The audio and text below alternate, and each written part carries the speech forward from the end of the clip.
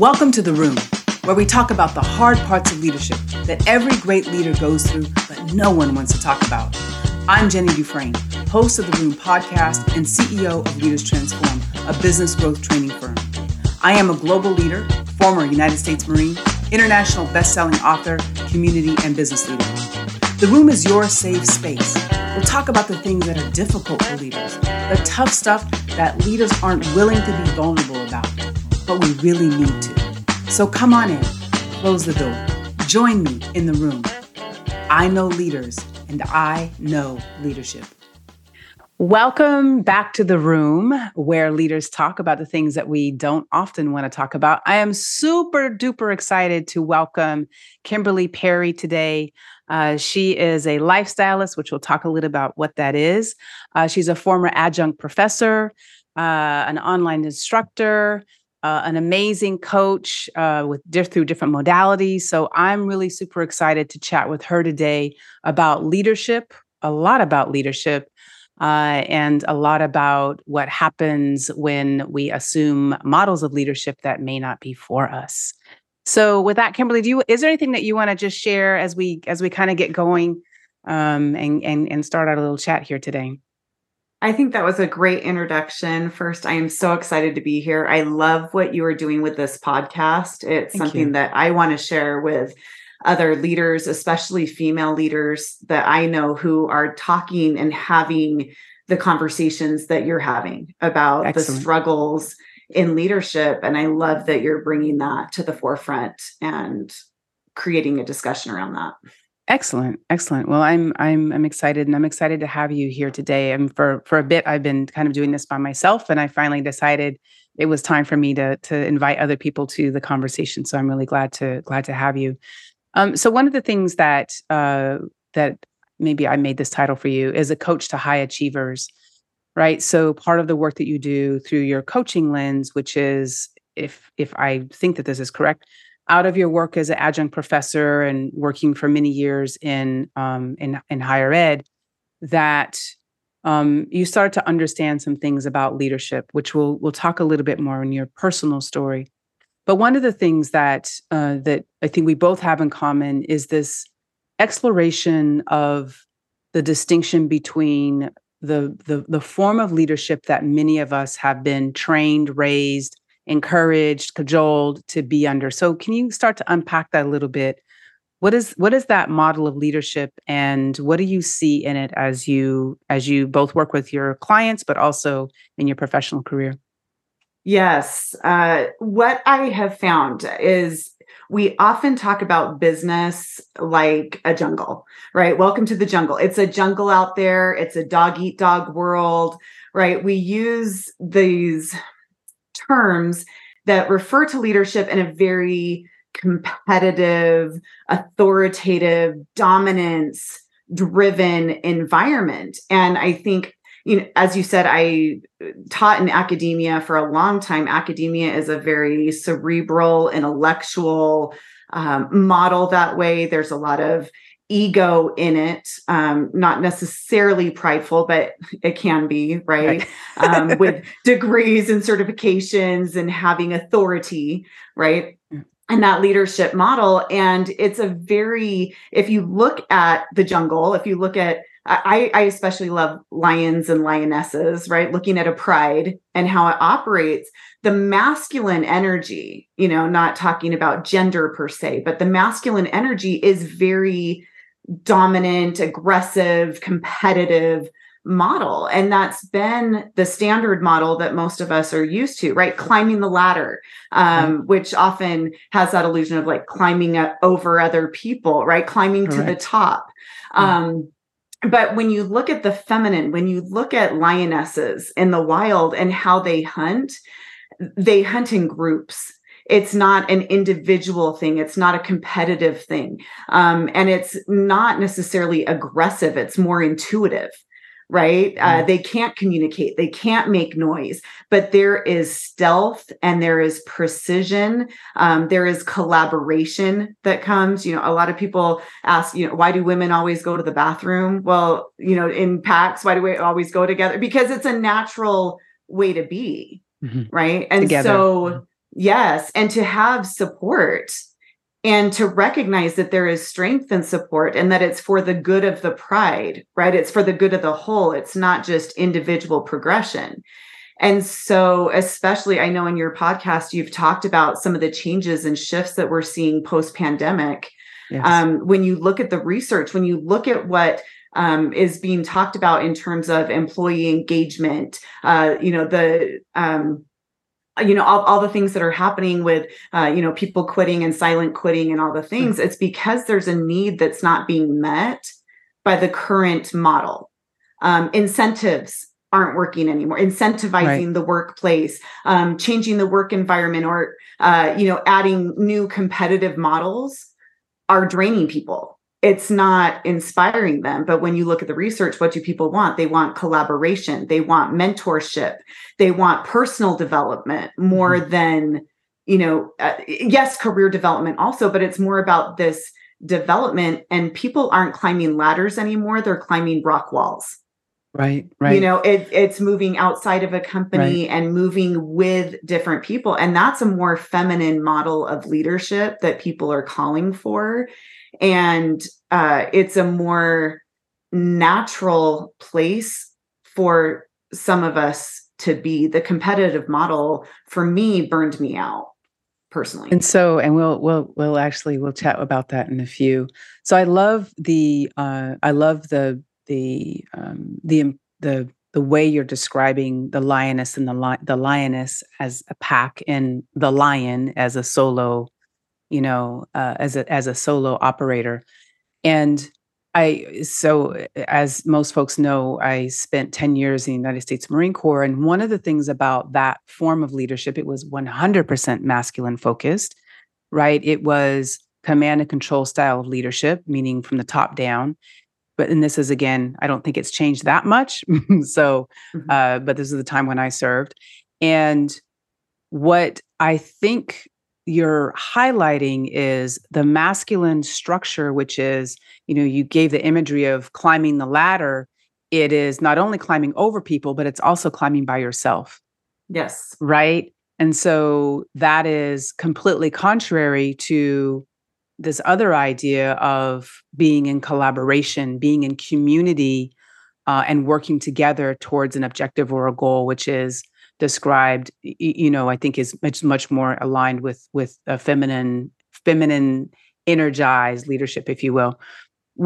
So Kimberly, I'm curious, what are other indicators? So if you were to walk into a company and you're getting ready to, let's say, do, a speaking, you speak a lot, and you're walking into a company and you look around, you see the things on the wall and the feel. How do you know that you're in a company that the culture is really focused on this masculine form of energy or masculine form of leadership? Like, how do you know that walking into an organization?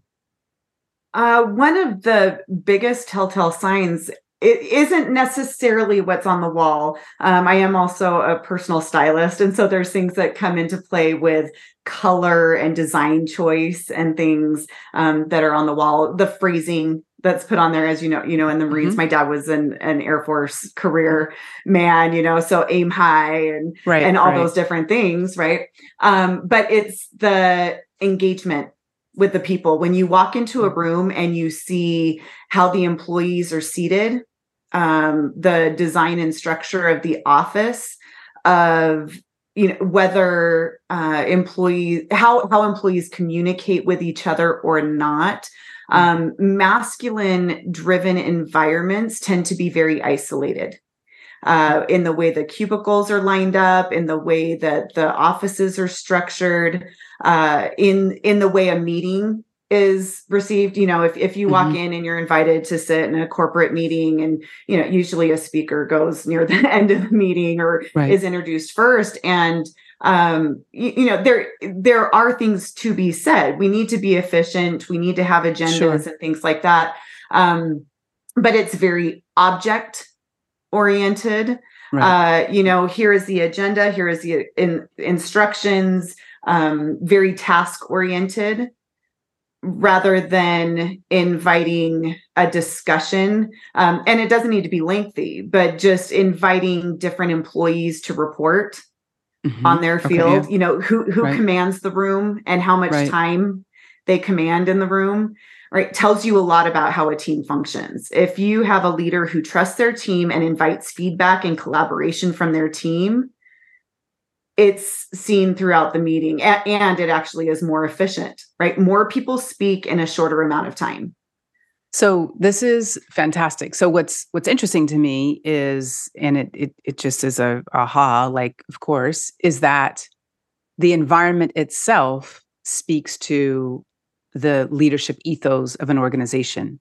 So to your point, you know, the furniture choices, even, right? Mm-hmm. The art choices, so all of those can speak to and psychically or psychologically shift our energy, because we're all energy, right? We're all people. Yes. We vibe off of energy. We right, and so that alone can shift or impact the way that we see that we can show up. And I think this is very important for women, as well as men who may or may not have that form of leadership. So I think of people, you know, maybe indigenous people who come from indigenous communities are more focused on community connection, relationship, which is, I think, the part that you were saying, relationships is very important. And then when coming and that take the sort of primacy over,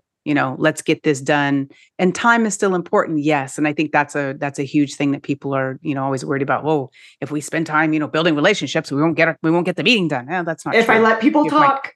Right. If I let people talk. Right.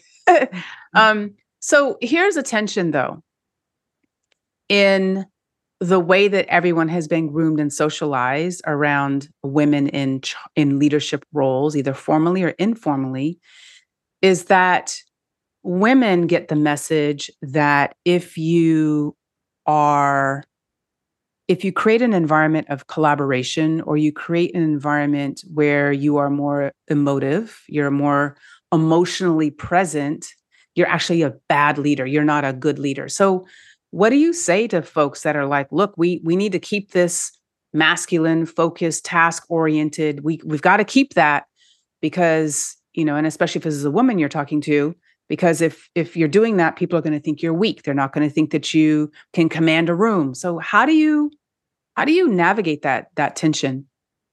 It is difficult, because it is a, you know, for lack of a better term, it is a mindset shift. You know, we've got to view things differently in order to do that. And I will also say that it should not be surprising in an organization if you're trying to shift culture or change culture. You know, if you look at nature, the masculine does not adapt well. Masculine energy, feminine does. Women have been adapting to male models of leadership for a long time. Like if you look, you know, during the ERA and especially in the 80s, talking about fashion, right? Women were asserting themselves in the workplace, but we did it in double-breasted suits with big shoulder pads and masculine shoes, right? Like we adapted to a masculine image to gain credibility and assert ourselves into that environment. The feminine does adapt differently, and the masculine kind of, you know, dies on the stick. Right. It's like it's all or nothing. Heart, you know, like never surrender, never say die. Right. So it's not surprising to experience some resistance to that, and to expect that as natural and not combative. But I think as women, especially, you know, talking about women leaders, I love that you brought up Indigenous people. I think that this discussion, when we talk about feminine models of leadership and inviting conversation and inviting discourse and dialogue, I am hoping that it will open doors in the DEI space with, you know, diversity, equity, and inclusion. Because there are so many voices. Right. That will bring strength and that will bring vitality, I think, to, you know, to a global workforce that needs vitality right now. But, in seeing that and seeing where people say, we can't leave that because of fear or whatever, I think we need to redefine strength. And again, looking at a lioness, I mean, they are faster. Right. By the way, if you do the research, Yeah. lionesses are actually better hunters, not because of this physical strength. Like a lion is bigger and a lion may be stronger, but the lionesses are actually better hunters. And a company, a lot of times business leaders will talk about, I want to leave a legacy and I want to leave all these things. And they think in terms of the structure of a company. Well, your legacy is left in your people. In your people. Absolutely. Yeah. If your people don't have the vision of what the intent and the purpose and the mission of the company is, it will die. Mm-hmm. Anything, if we learn from evolution, anything that doesn't evolve will become extinct. Right. So strength really is in adaptability. The Romans actually got this, right? Because they would go in, they would conquer a people, but they would conquer them by assimilation. Mm-hmm. Right. Mm-hmm. They would adapt and pick up the strengths of the culture. They recognized that. They recognized that the strength wasn't in defeating and overcoming. It was in adapting and bringing to. Now, granted, there were, right, it's not issues. Like it was a perfect society. There are a few other issues with that. Yes. But when you have that buy-in, I know you did an episode recently about buy-in, the need that leaders have for buy-in. When your people feel heard and they feel validated, when they feel that their talents and their efforts are appreciated, which happens when we give them a voice and when we trust them to do their job and don't micromanage, right? There is loyalty and retention and all these things that people say that they want, right? That's the strength and longevity and long-term benefits. And I will say women are a strong force to be reckoned with, not because they domineer, but because they stand in the confidence of who they are. And I would love the greatest female leaders. Right. And I would love that more. I would love for it to be the case that, and conversations like this, I think are really important because I would love for it to be the case that more women understood their true power.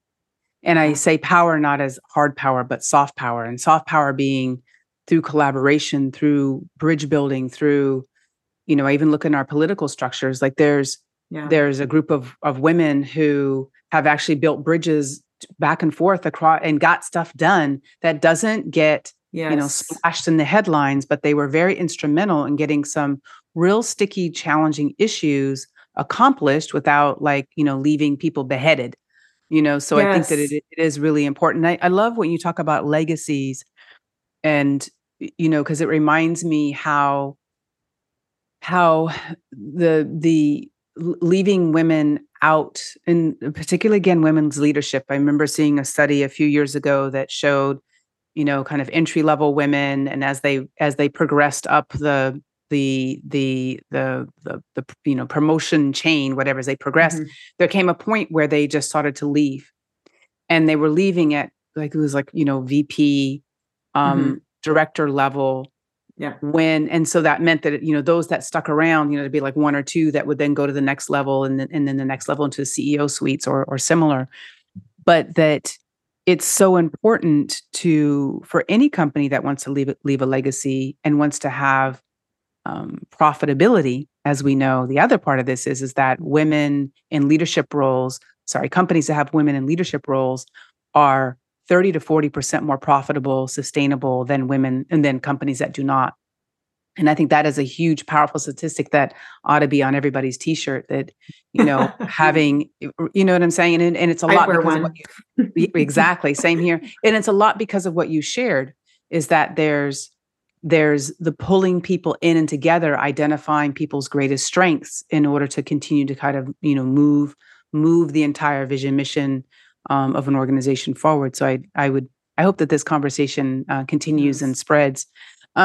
So you talk about this masculine form of leadership, and we know that there are also some women leaders, particularly those women who were the trailblazers and the pioneers through the 70s and 80s in particular, who embody that masculine energy so much so that it leaves them at odds now with women who have evolved in the workplace or have developed in the workplace in a bit different way. So I know you talk about, I'd love for you to talk about being a lifestylist and kind of what does that look like, as well as being a coach and to women who are in high achievers.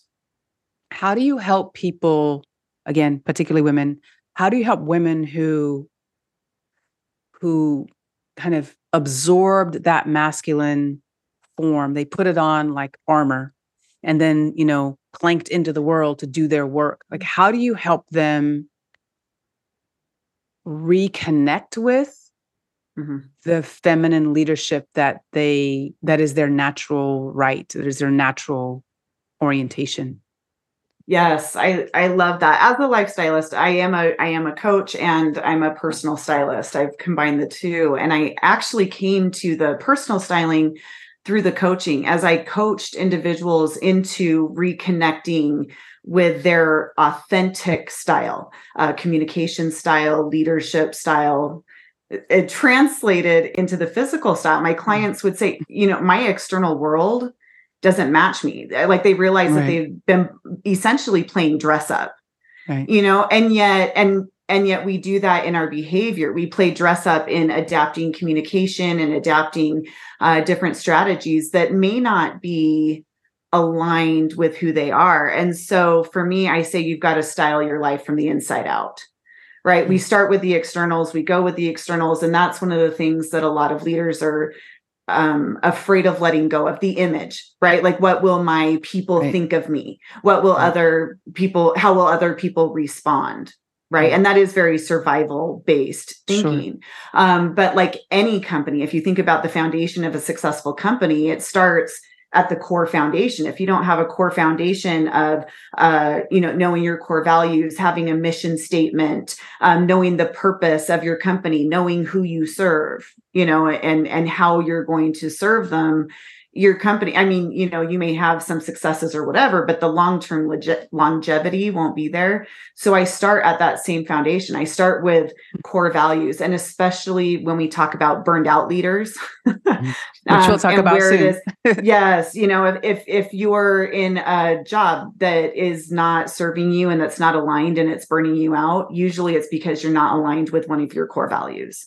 That there is, that you're trying to adapt a model that doesn't really resonate with who you are. It's not aligned with, your strengths and weaknesses. We all have strengths and weaknesses. Sure. Sometimes we try to ignore them. Right. Right. But, we don't look at how we are best served in a position or in our company because of that whole principle of we've got to do it alone. If you've got to be it all, do it all, you can't admit that you need a team. You can't admit that you have a weakness, right? But as soon as you recognize I'm burning myself out because I'm doing something that is not my strength, and instead of letting someone who's already been hired to do it or hiring someone, more people, to fill that gap, right? We try to do everything on our own and go that way. So it's starting with the same foundation that you would use to build a successful business, but it's to build a successful life and go from the inside out. And usually that does end up translating into, the fashion style that I help individuals use clothing to empower themselves, to remind themselves of who they are going into a situation, to bring intention.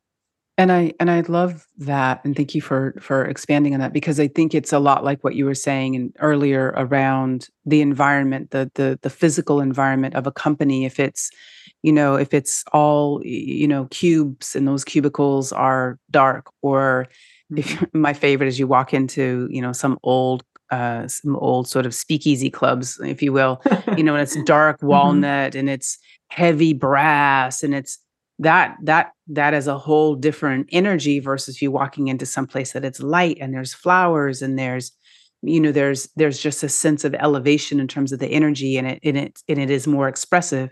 And to your point, we're all projecting. We've been trained, taught, and even told that success lies in what we look on the outside first, right? And I think that in a work environment, there are some work long time ago. I worked in Arthur Andersen for a while, and every partner at Arthur Andersen, this is before it became Accenture, obviously, all the partners had to wear, male and female, a dark navy blue suit. The women's skirt could only wear skirts, and those skirts had to be 2 inches below the knee. And I was like, oh, this reminds me of the Marine Corps. But it was 2 inches below the knee and white shirt. And so everybody looked literally the same. I mean, and I remember that we had a female partner, and I used to look at her, and I'm fairly newly out of the Corps. And so, these things were still conditioned in me. But years later, I would always wonder, like, who are you really? Like, who is she?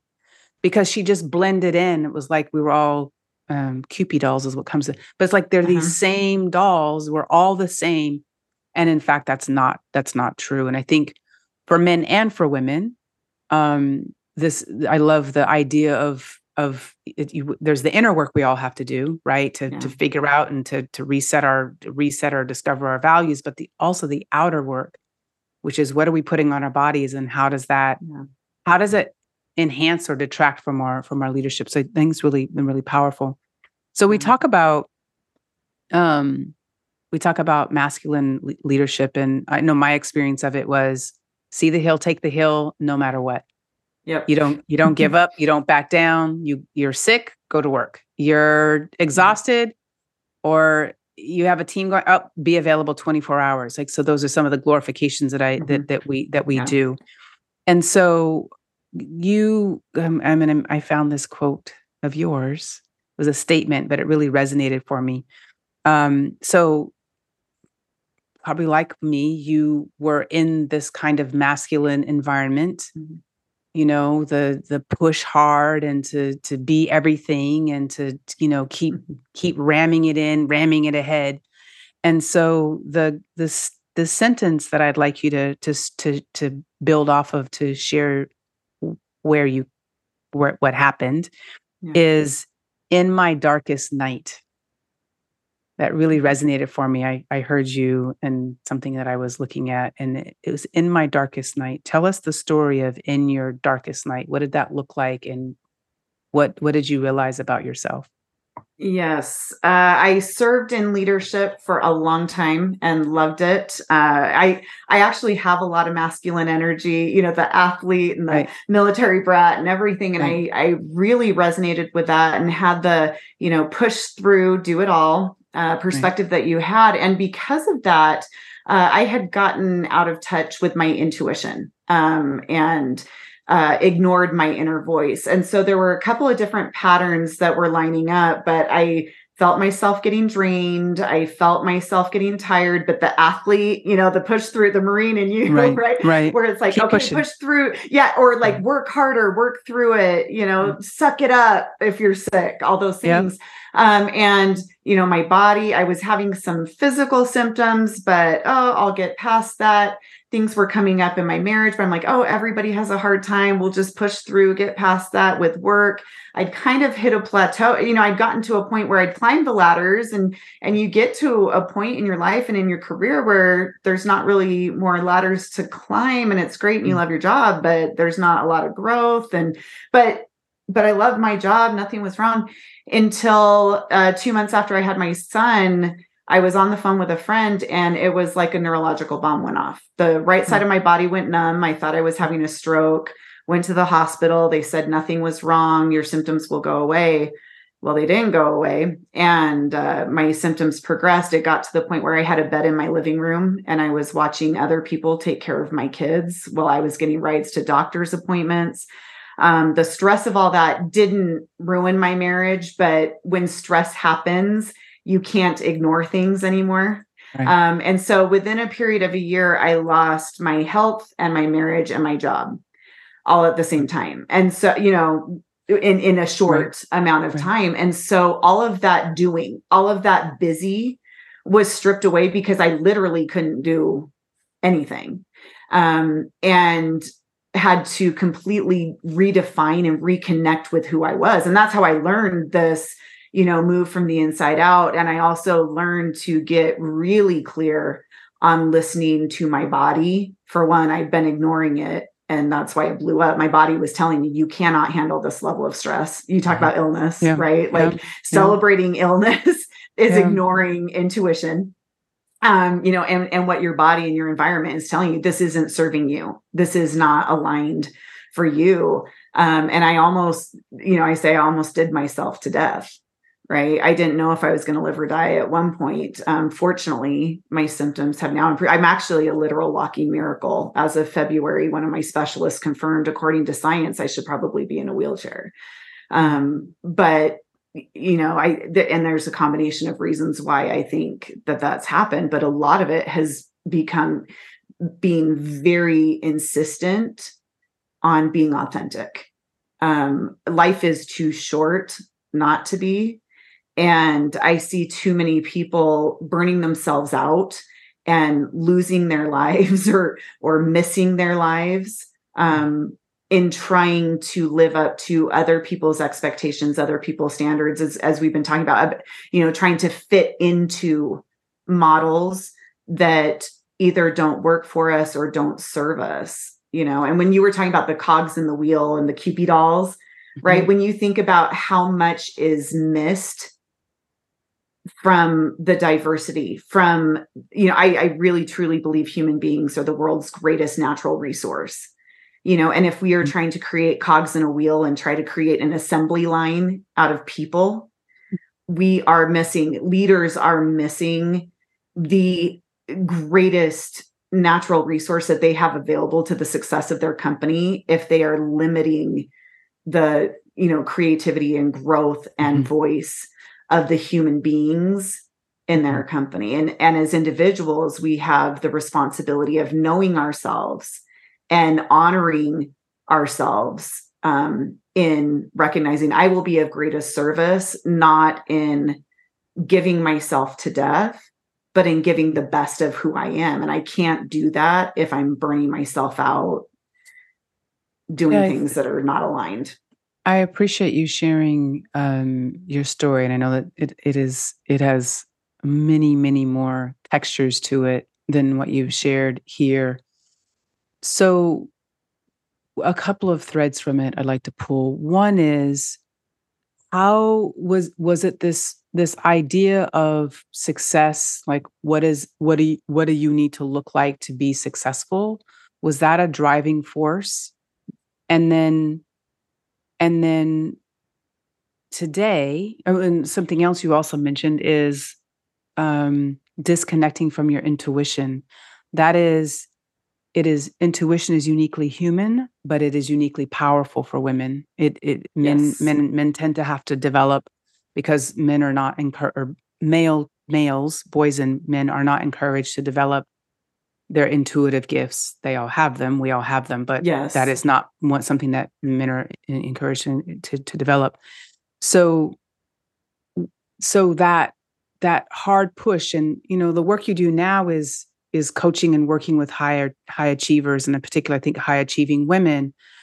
How have you taken your own process to start to reclaim your, you say your authentic self, but to reclaim the soul of you? Like, what did you have to do specifically? I mean, everything implodes. That's usually a great starting point. An unnecessary one, but motivator. That's a good starting point. I've had that happen. I got an ambulance ride out of that. Right. So how did you start to rebuild and reconcile all of this for yourself? Yes, I actually took my process. My process is what became my signature core program. My personal development program is called Unlock Your It Factor. Right. And that's what a lot of people are looking for. They want their spark. They want their zhuzh back, right? Their energy. And it's also an acronym, because IT for me stands for your internal truth. Like, your it factor is being in tune with the core of who you are. And I've been a busy professional. I'm a busy woman. And a lot of people, struggle to connect with themselves because I don't have time. Women, especially, right? We put everything else on the list, and it's like, we'll get to that. Right. And we never do. Right. Never. Right. Ever. So my program, I designed it to be simple and practical. It's simple soul work for people on the go, 5 minutes a day, 5 days a week. right? Where it's very short. And what I found is the reason that that works is because when you bring something to your consciousness, you can't unsee it. Right. It's like when you want to buy a car and all of a sudden you see Teslas everywhere. You see, you know, like, maybe a minivan, whatever your dream car is, right? You know, but you see it everywhere. If you're buying a house, all of a sudden you see for sale signs everywhere. When you bring something to your consciousness, you don't have to work as hard at it. So that was something that resonated with me and busy women. But it's also understanding just the basic structure of your soul system. Like we know we've got a body system with eyes and heart and organs, right? If something's wrong with one part of your system, you know, you don't go to your cardiologist if you've got an eye issue. Right. Or, or if you do, you're barking up the wrong tree. Yeah. Right. And so it's that same process. And what I taught for 16 years, I was a religious educator. I loved religion and spirituality. That's one of my gifts, is making these seemingly complex or, you know, convoluted subjects concrete and tangible. And so that's actually what I did, was getting in touch with my inner guidance. Really, I found it's a 3-part system of information, intuition, and inspiration. It seems that we sometimes talk about as being synonymous. They're not. It's like a GPS. That's what I say. You know, the information or like the maps you put in. Your intuition is, you know, inspiration is like when there's a you know, like, oh, course correction, going this way, and then your intuition is that navigational guidance. Right. And sometimes we turn off the guidance and we're like, oh, we'll get there without listening to it. Yeah. Right. And put a blindfold on. And so it really is simple and practical. You know, that's the framework that I use, but it's really helping people get in touch with, you know, I think core values are your north guiding star. Your inner guidance is the most accurate source of information that you have. And often we surrender that to other people because we've been taught throughout our lives, either as children or in our careers, or some point we were taught, you've got to give that authority to someone else to survive. Right. And as adults, you know, we're allowed to pull up our big girl britches, you know, and make decisions for ourselves. Right. And then looking at our intention.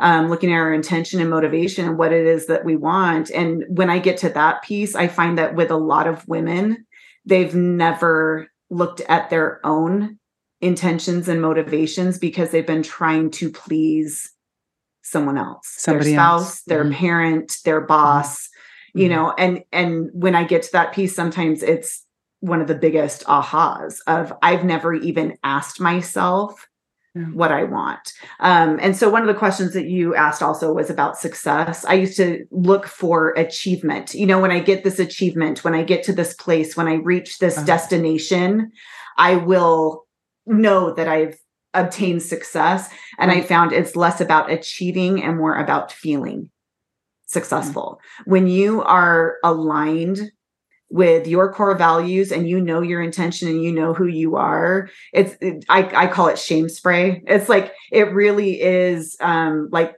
noise canceling earphones to the voice of other people's thoughts and opinions and, you know, all the things that we can let bother us. But when you know who you are, one, you've got self-esteem because you know you're aligned with your truth, and that feels good.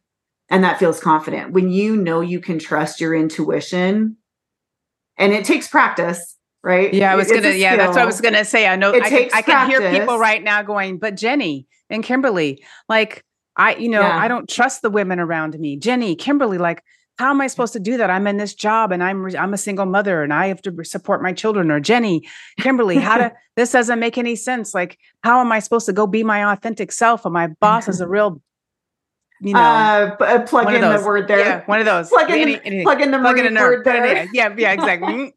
But I think that's another part of this though, right? Yes. And I think this is something that keeps women really hamstrung, in my opinion. I mean, yes, it is important for women to invest in themselves with coaching. And I'm saying this not as a shameless plug for you, I've heard you say that before. It is really important. We cannot wait on our companies to invest in us. We have to invest in ourselves. If we're interested in growing and developing, we have to take the money that we'd use at Starbucks or on a new pair of shoes and invest it in our own becoming. But I think I think one of the challenges is everything you're saying, it makes perfect sense to me because I had a crash and burn, massive, colossal, everything. And actually cost me just about everything that it actually cost me everything that you talked about as well. Yeah. Which, so, and I know there are people right now who are going to be listening to this who say, but it is not possible for me. Or women, I'm a woman leadership, but I can't trust these other women who are around me because they're going to fill in the blank. So how do you support that conversation? And this is really the woman to woman conversation. Yes. Because we very also much. are the ones that need to stop enforcing these paradigms of you look good enough, or you're good enough for this or not good enough for that. Like, so what's the conversation that you would have with a woman who's like, yeah, no, this isn't going to work for me and the women that I work with? Like, how would you Right. help that? Well, yeah, I would say three things for the single mom who says she can't do it. I will say, you want to talk hot mess, chronically ill, single divorced mom with 3 kids with no job. Right. And people were telling me, you cannot divorce your husband. You need insurance, you need all these, like I had a bed in my living room. And I knew if I stayed in that relationship, and it was toxic for both of us. I'm not throwing him under the bus, but I knew if I stayed in that relationship, I'd be dead. Not because he'd kill me, but because the stress of living in that environment would kill me. And I knew I needed to do that. So in the face of, parents, church leaders, work people, like everybody, community, friends, everybody was saying, you can't do this. You can't do this. You need help. And I knew in my gut that was the moment when I, put the stake in the ground and learned, no, I need to listen to my gut more than anything else. And navigating chronic illness and having doctors who didn't understand my condition. I have like 9 rare chronic conditions that a lot of people don't even understand. And so doctors were saying, oh, it's all in your head, or they were throwing meds at me. And there were times when I just did not feel good about taking them, but I was trusting the doctor. Right. Right. I've learned if my gut says no, it's right. And the risks of not listening to that will do more damage to me.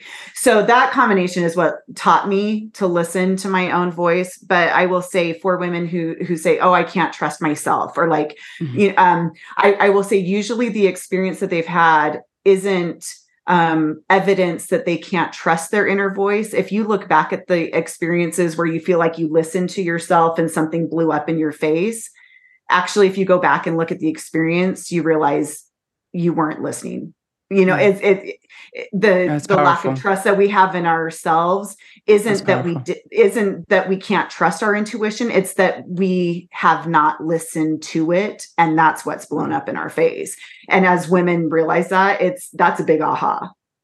That's powerful. Maybe I'll try something different. But and I would encourage anyone, if you're sitting here listening to it, step yourself back to that experience and really check in. Was I listening to my intuition, or was I acting out of fear? Or was I trusting my mom's voice in the back of my head? Or was I trusting the bully from junior high and their voice in the back, or your drill sergeant, whoever's voice is in there. Right. So I'll say that. I will say, as far as, can you do this? I will say absolutely yes. From my darkest night, yes, you can. And I have seen it happen. And small, simple changes. It's one of the driving passions, right? It's working with busy people. It's why the 5 minutes a day, 5 days a week, I tell people, overachievers like to overdo it. And in the very first intro in my course, I say, really set a timer and hold yourself to it, because the power of seeing what just 5 minutes a day can do, just simple awareness and making that simple change. If you don't have 5 minutes a day, you are over scheduled. You're really over scheduled. Yeah. Like if you can't listen to it in the shower or while making breakfast or something, then you got bigger issues than that. Right. Yeah. And then the last thing I will say, when you talk, and I have found that this is actually a common thing. I had this conversation yesterday. I have a friend whose daughter is in a C-suite job, and it's all the things, once you climb the ladder, it's, well, now I need to maintain. When you've got dominance, you are constantly fighting for dominance. Right. That's a hamster wheel you don't get off of. And I will say, especially to women, I will say, ladies, let's look at what the culture has done for us.